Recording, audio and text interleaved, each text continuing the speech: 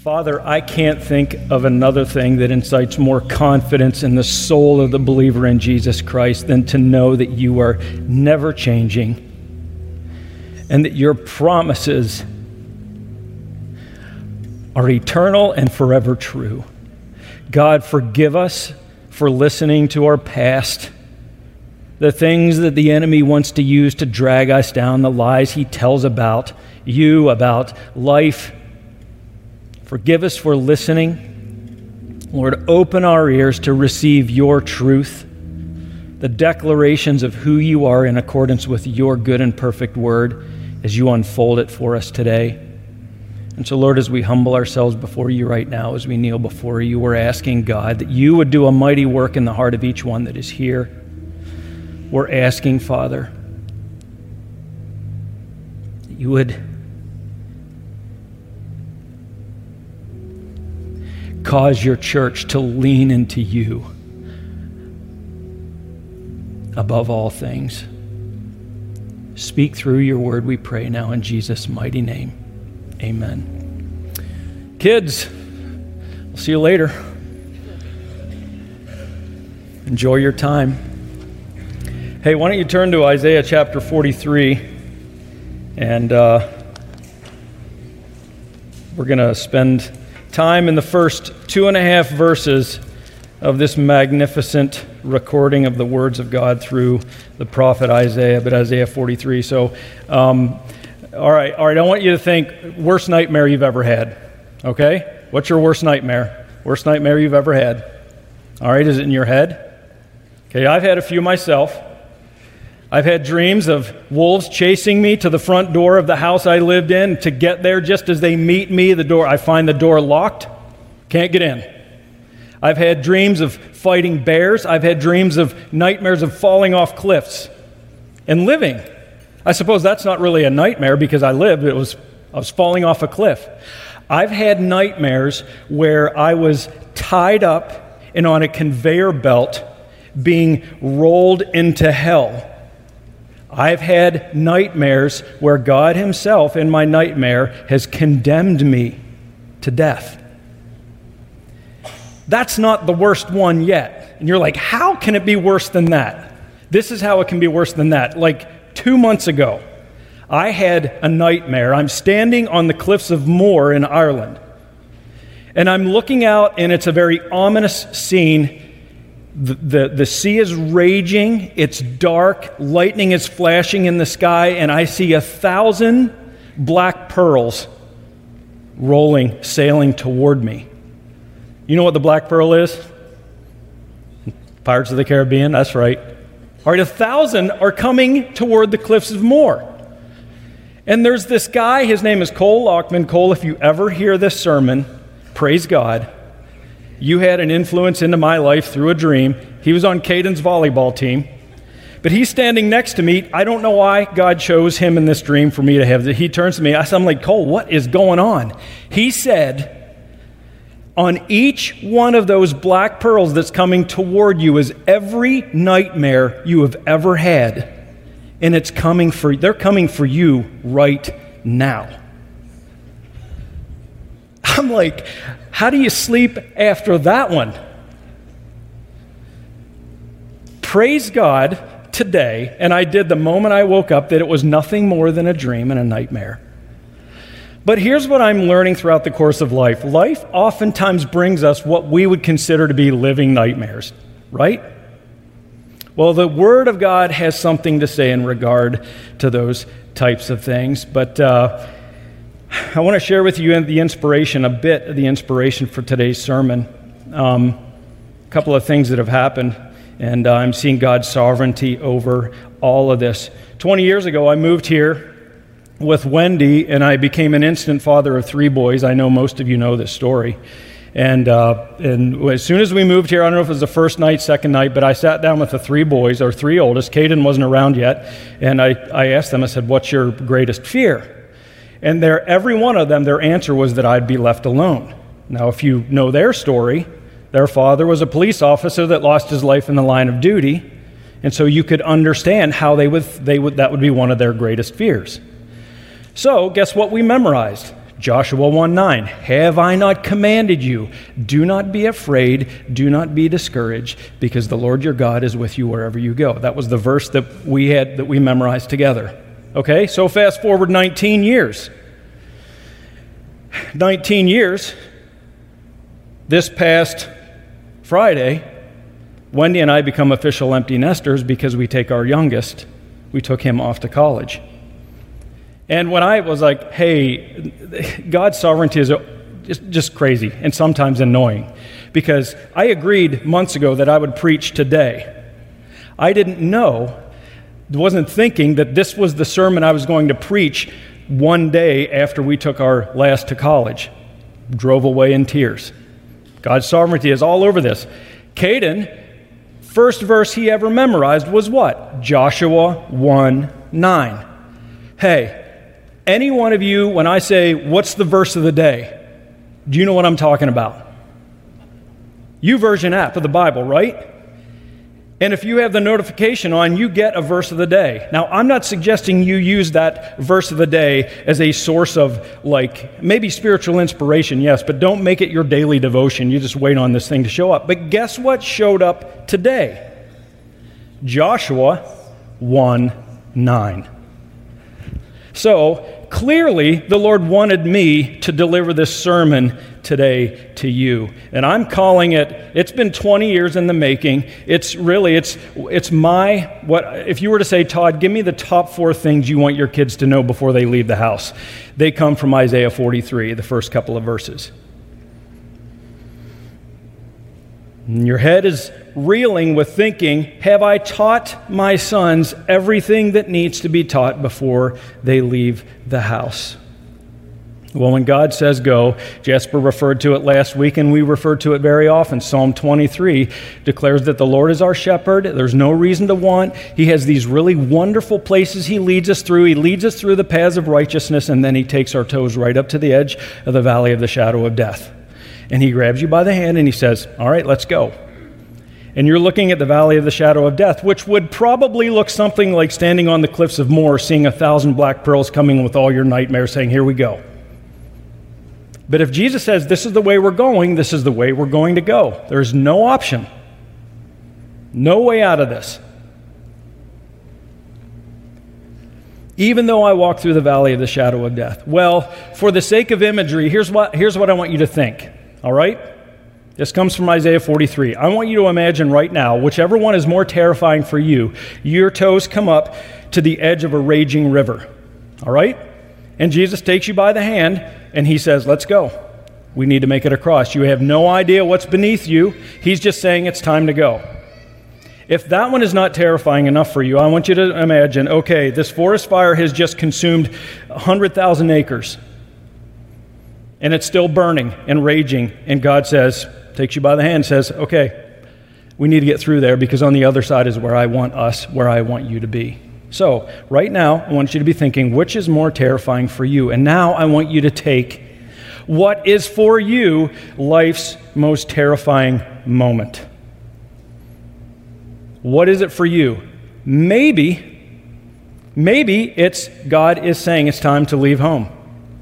I can bear witness for Caden. It's a terrifying prospect for him, the thought of leaving home, and maybe we'll talk about that. I got his permission for why that is. But I understand why he's terrified. Maybe for you it is leaving home.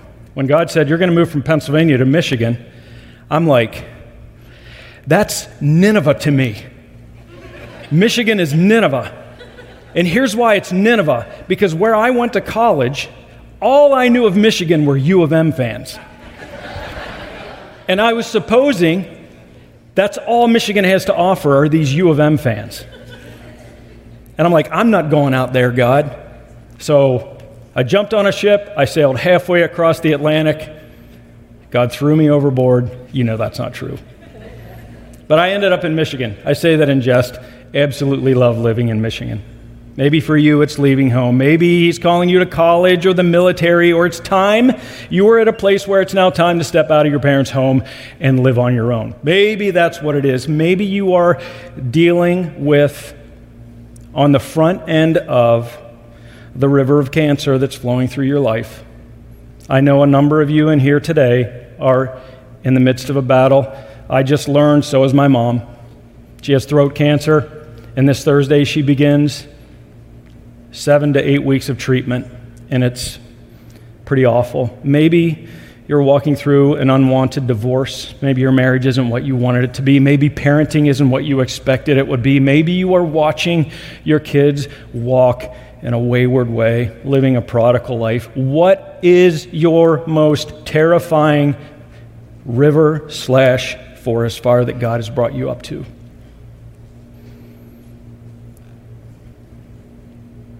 What does it look like? Maybe you're not there. But Jesus promised us in John 16, you remember this. He says, listen, in this world you're going to have trouble. Maybe you're not there today, but the promise is, in this world you will have trouble. It's coming. We know this for sure. God says, Jesus says, take heart, I have overcome the world. In this world you will have trouble, but take heart, I have overcome the world. So maybe you could say this is God's top 4 that he has given me to declare to you. All right? Top 4 reasons why we have nothing to fear, no matter the river, no matter the forest fire. Isaiah 43, let's read it together. Beginning at verse 1, and we're only going through the first half of verse 3. That's all we have time for. But spend time in Isaiah 43 this week, and you are going to absolutely love it. It will bring your heart to a place of peace. And verse 1 says this, but now thus says the Lord, he who created you, O Jacob, he who formed you, O Israel, fear not, for I have redeemed you. I have called you by name. You are mine. When you pass through the waters, I will be with you, and through the rivers, they shall not overwhelm you. When you walk through the fire, you shall not be burned, and the flame shall not consume you. For I am the Lord your God, the Holy One of Israel, your Savior. It's kind of crazy, the connection. Once again, Jasper, this is Pastor's choice. I had determined what I was preaching long before I knew what Jasper was preaching last week.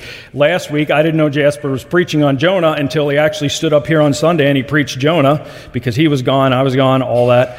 Anyhow, as I'm sitting there listening to it, I'm like, well, here's the connection. Jasper's preaching about Jonah fleeing and the Lord bringing consequences into his life to open his ears and his heart to receive the truth of what God had for him. So he repents, and he's ready to go. Today's sermon is, now you are facing your Nineveh experience, the rivers, the fires, and now it's time to go. You have determined with God, I understand completely, God, you are sovereignly in control, and this is where you have for me to go. You are settled in this. You know, hey, God is saying it's time to go, so here we go. You accept that his determined plan is through the river. Now, when you look at Isaiah 43, he said it begins with "but now," so you have to look at the last few verses, and we're only going to breeze through it. What God says, "but now," he's referring back to, listen, Israel, my people, you are deaf and you are dumb. You are not listening to what I have had to say to you.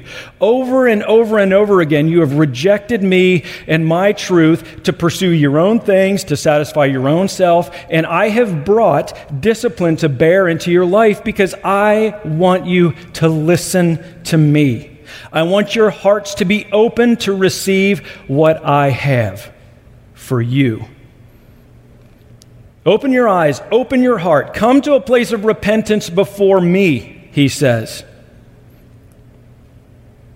When you read verses 22 to 25 in chapter 42, you see that God brought significant discipline, pain, fearful situations into the lives of Israel to get their attention, because he wanted them to repent. Remember last week, Jasper referred to this, 1 Corinthians chapter 5.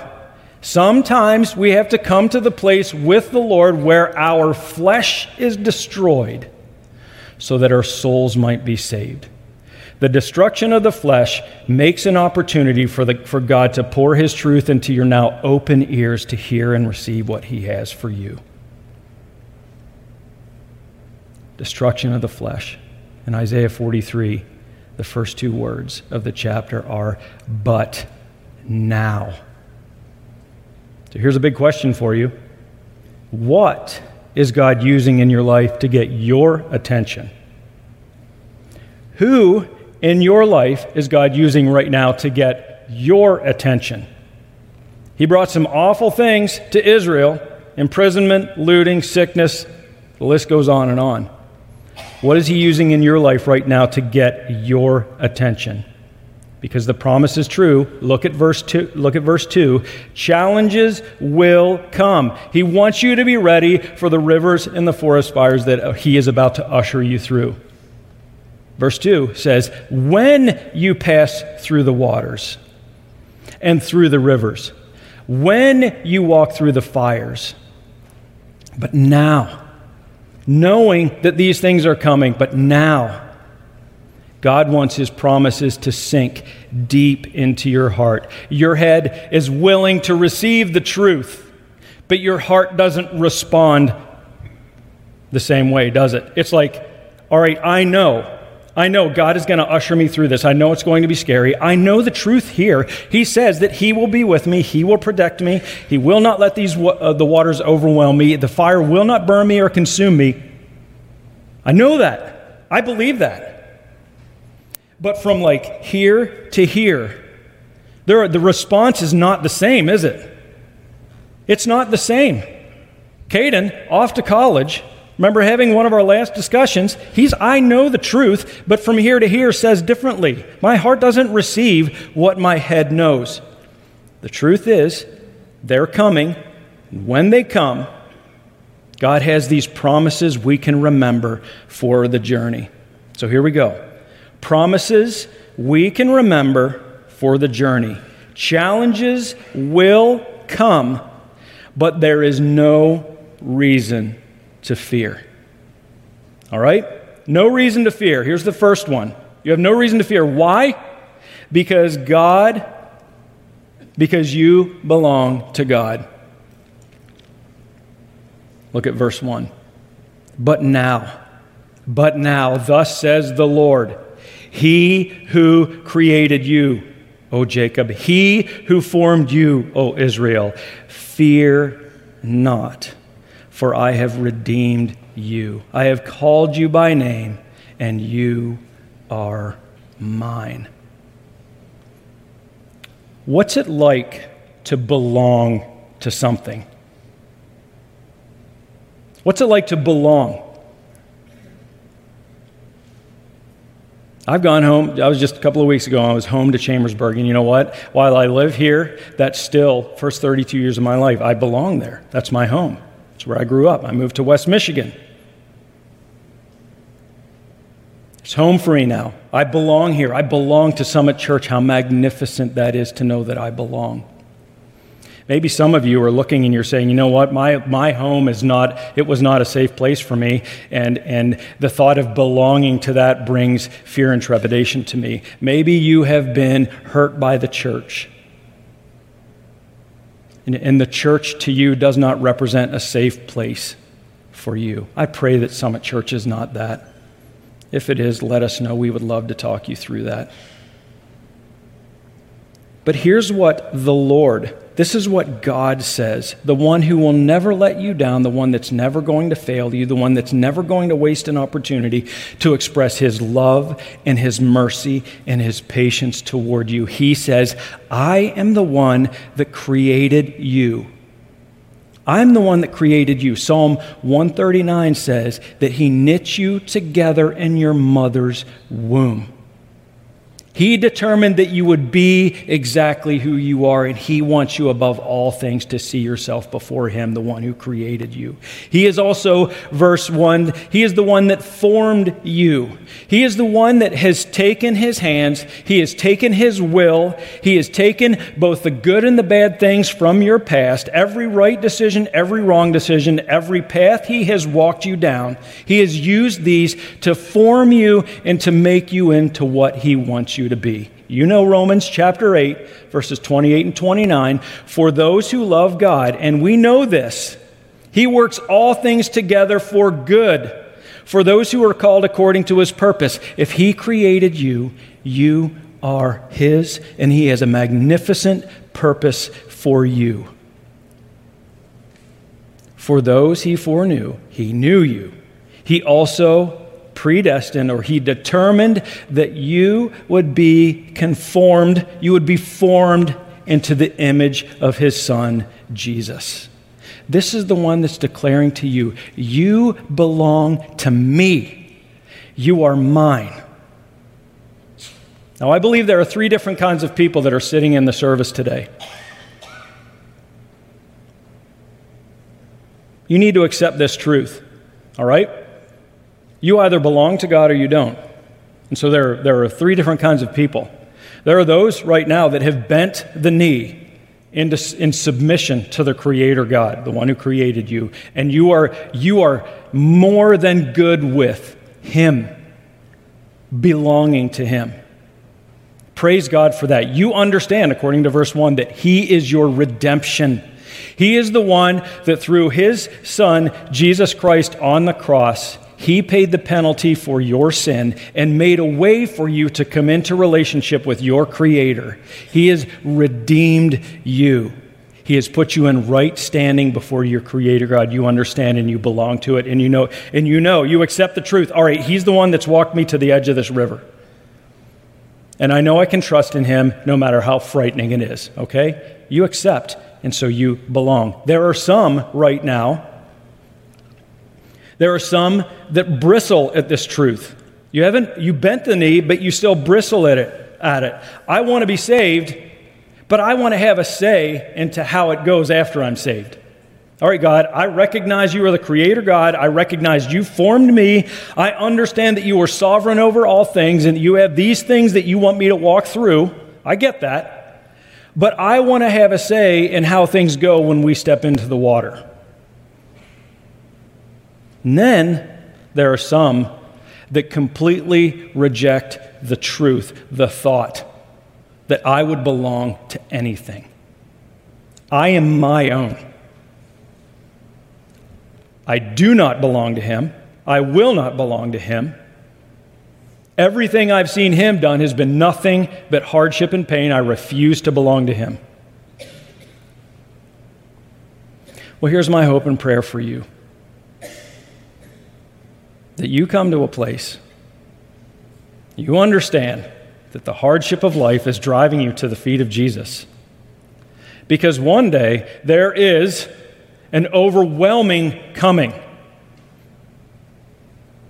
Not just the hardship of this life, but eternal separation from the one who created you, and he desperately wants you to open your ears and open your heart to receive him and belong to him and place your trust in him. He calls you by name. He calls you by name. And he says, you are mine. I can't think of a more peace-generating truth than that, than to hear God say to you, fill in your name, you are mine. You belong to God. That's where you can find peace. That's why there's no reason to fear. Here's another one. Actually, I have two that we're going to throw together because verse 2 declares both of these. So here's the second one. Challenges are going to come, but there's no reason to fear, and this is why. Because God is your protector. He is your protection. And because God is always with you.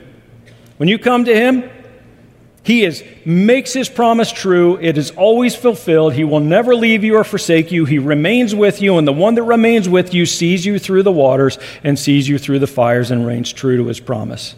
He is your protector, and he is always with you. Look at verse 2 again. When you pass through the waters, he says, I will be with you. It's a promise. He is there. When you pass through the waters, I will be with you, and through the rivers, they shall not overwhelm you. When you read that verse again. I've had people this past week, read that. Reading verse 2, what are the words that jump out at you? Okay, when? I know some of you right now, you're like overwhelmed, burned, consumed. I know these are words that jump out at you because that's what life has taught you. These are the things that are going to come for me. Being overwhelmed, being burned by the fire, being consumed. These are the things that drive fear. Why does God permit fear to come into our lives? I mean, for real, I know, like even as a believer in Jesus Christ, my head knows, but right here still fears.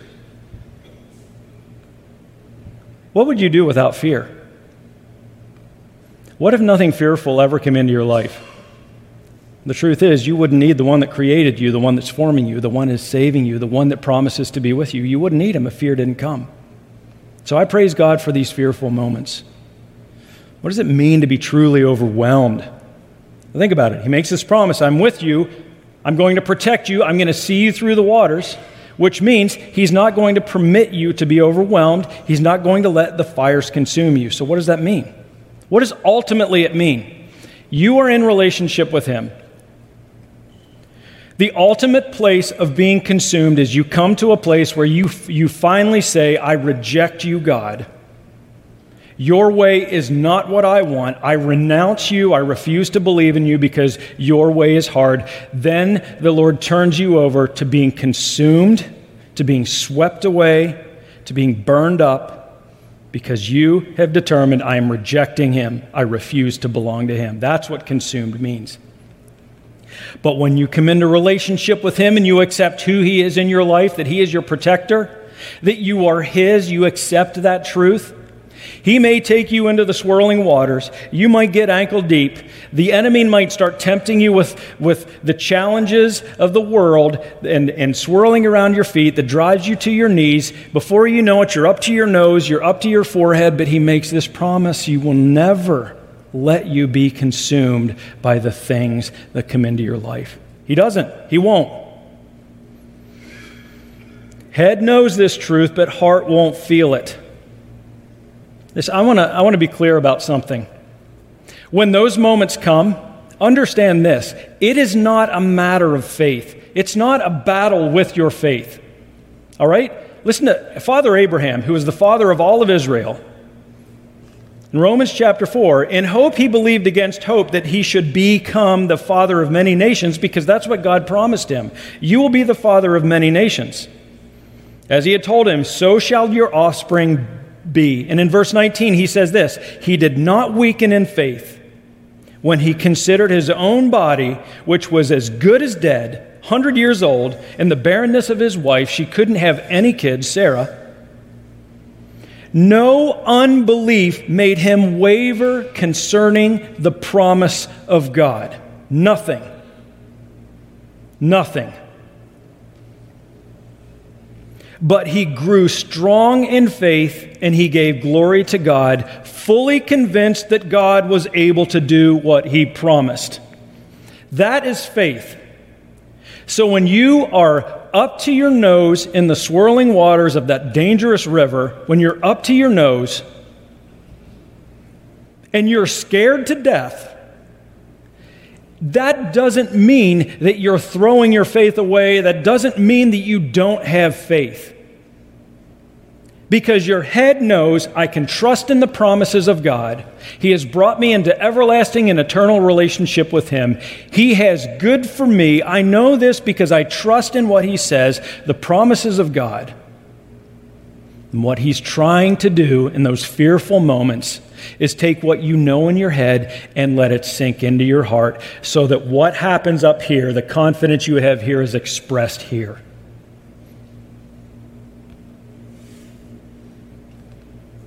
Do not think I'm losing my faith, because you are not. When you believe the truth is what you believe. When you feel afraid, you feel fear. God is taking faith, and he's proving to you, you can trust me. Yeah, I know you know, but I want you to trust me now. So here we go. He promises to protect and he promises to always remain with us. He is your God if you have bowed the knee to him and received him. Here's a fourth one. Promises to remember for the journey.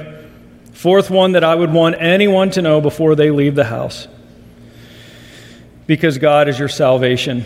Verse 3, the beginning of verse 3, for I am the Lord your God, the Holy One of Israel. I am your Savior. I am your Savior. He says, I am. Look it. He is your Savior. He didn't just save you. All right? We think in terms of, all right, I submit to the Lordship of Jesus Christ in my life. I am now in everlasting, meaningful relationship with my Creator. I know that. He saved me. Yes. But he is the God who continues to save you. Always saving you. He is your Savior. So when he walks you to the edge of the river, when he walks you to the edge of the forest fire, and he takes you in, here's what we know. That we don't know what is downriver. Here's what we know. We don't know how quick and how deep the water gets. Here's what we don't know. We don't know how fast the current is that will be swirling down at our feet. We don't know where the dangers lie. We have no idea. God, when you declare him to be Lord of your life, is the one that knows exactly where you need to step, when you need to step, the right way for you to go. He takes you by the hand. He makes his promise to never leave you or forsake you. He is the one that says, I am the way through the river. I am the way through the fire. I am the truth. Listen to the words I say to you. Don't listen to your fear. Don't listen to the past and whatever it may have declared to you that drives you to fear. I am the way, I am the truth. Listen to my truth. I am the life. I will see you through. You will live. He is your Savior always, not just at the moment of salvation, but he is always your Savior, no matter what life brings.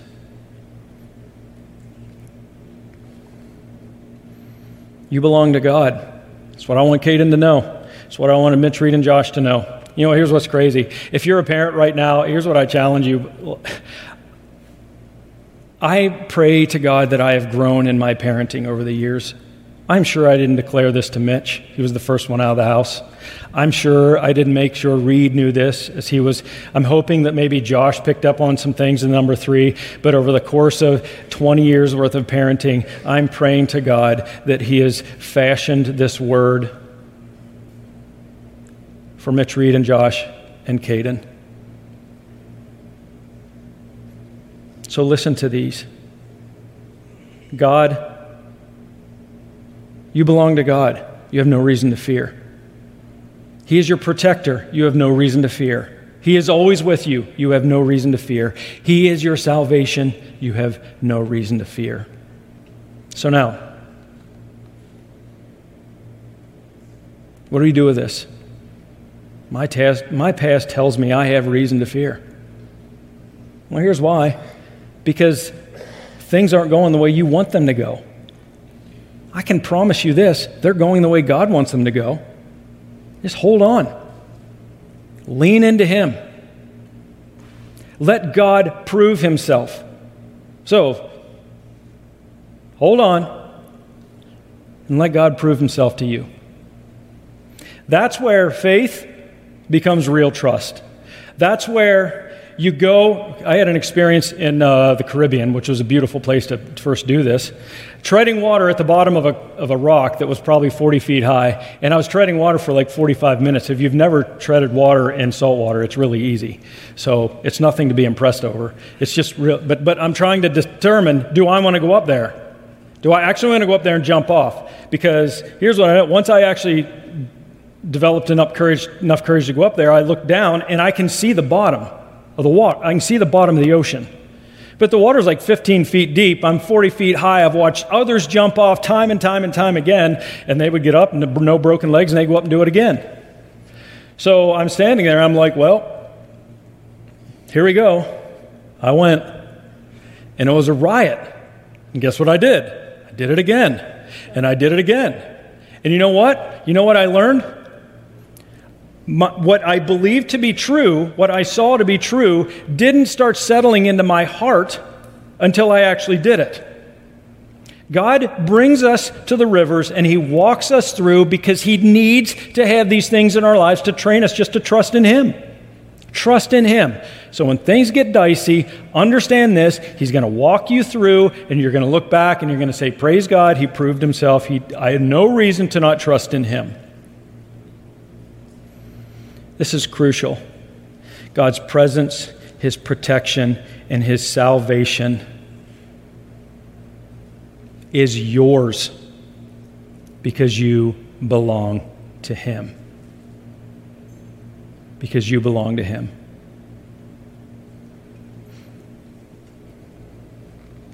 Maybe you're like, I really don't feel His presence. Maybe you are. You're like, I just don't. I hear and I know, but I don't know that He's there. Well, listen to this, okay? Here's what I have learned, and I pray that my sons have as well, and I'm passing it along to you. While I believe in the indwelling presence of the Holy Spirit, and I trust that that is true, Hebrews chapter 10 tells us we're not to neglect meeting together, and here's what I know to be true about that.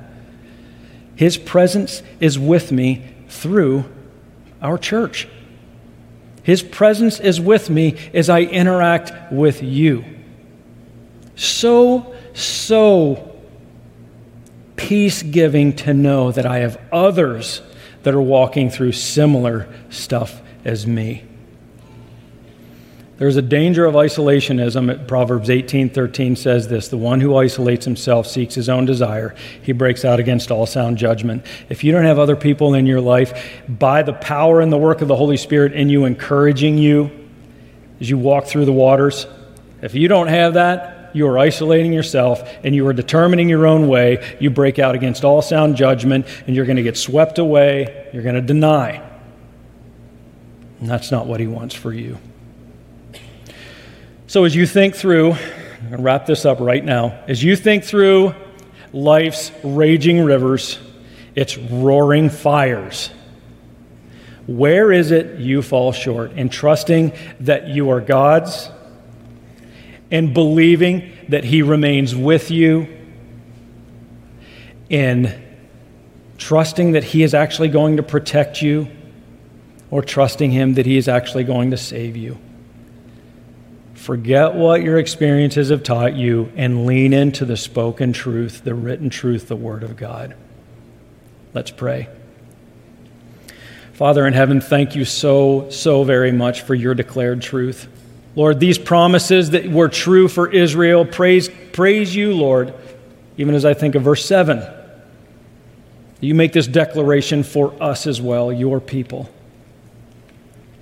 Lord, whoever in this sanctuary is right now challenged with trusting in you, as they are facing hard things that they see in accordance with your sovereign plan that you have laid out for them, I pray, God, that you would bring them an extra measure of peace, that you would, if they're struggling to lean into you, that you would wrap your arms around them, that you would draw them unto yourself, that you would speak to them, that you would make your truth real to them, that you would open their hearts to receive who you are and what you have for them. Pray this in Jesus' name. Amen.